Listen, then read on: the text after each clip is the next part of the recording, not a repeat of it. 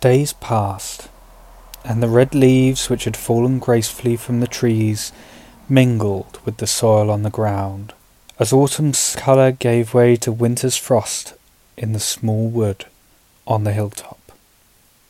Hedgehog's little home was tidy and repaired by the ever-busy mole, as he darted here and there to make the nest as cosy and comfortable for the cold months ahead.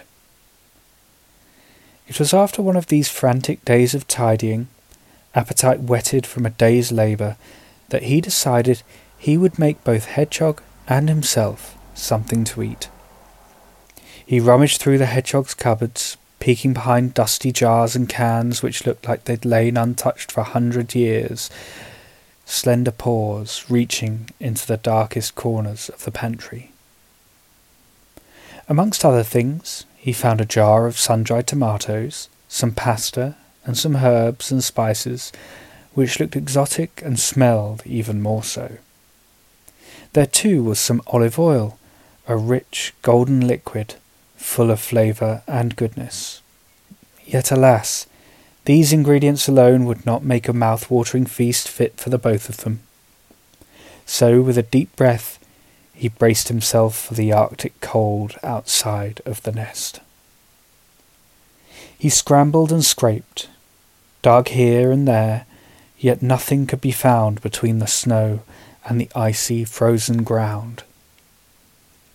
He was almost at the point of giving up when he saw something in the corner of his eye, poking temptingly from the powdery snow under a great willow tree. This woven wicker artifact had survived the weather's assault on the small wood, and with a little effort, some digging and scratching, and some manipulation of his dexterous paws, the mole sighed in exultation. At last! This is what I need to finish my feast. For under the snow, Mole had uncovered a wicker picnic basket, full of groceries and other treasures. There was a tub of luxuriously thick mascarpone cheese, white and delicate as the snow it had been salvaged from. Also, some fresh basil, protected in the basket from the damaging cold of the season.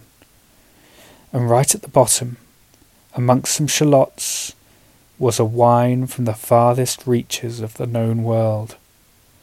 A fruity, fresh and delicious drink, enough to bring a hint of summer to the coldest winter day. Mole collected his findings back in the woven basket and hurried off through the snow back to the nest. Back in the warmth of her home, the hedgehog was warming herself by the open fire. The logs crackled and spat as the flames licked from them. The warmth filled the nest with heat and light. The mole, after wading through the snowdrifts outside, bundled his way through the door, dragging behind him his treasures. He immediately got to work, finding a couple of saucepans from the kitchen and resting them by the fire. In one, he scooped 2 pailfuls of snow from outside, which quickly melted and started to boil in a rumbling growl, and in went the pasta he had found in the pantry. In the other, he poured a little of the olive oil and added some finely sliced shallots, which sizzled merrily in the heat. Adding the tomatoes, the basil, and the mascarpone, he blended together something which, if it tasted as good as it smelled, would surely impress the hedgehog. With a flourish, he mixed the pasta into the sauce and garnished it with a sprig of basil on 2 perfectly smooth wooden plates. The wine, which he had allowed to remain chilled in a bucket of snow in the corner, was duly uncorked and poured into 2 thimble-sized glasses. The meal was divine, and exceeded all expectations, creamy and warming, and a perfect antidote to a hard day's work. The hedgehog looked at the mole, and the mole looked back.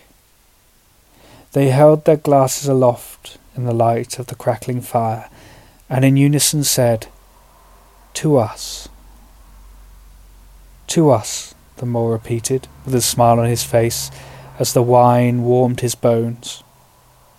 To us, the hedgehog mused, her eyes dancing with joy.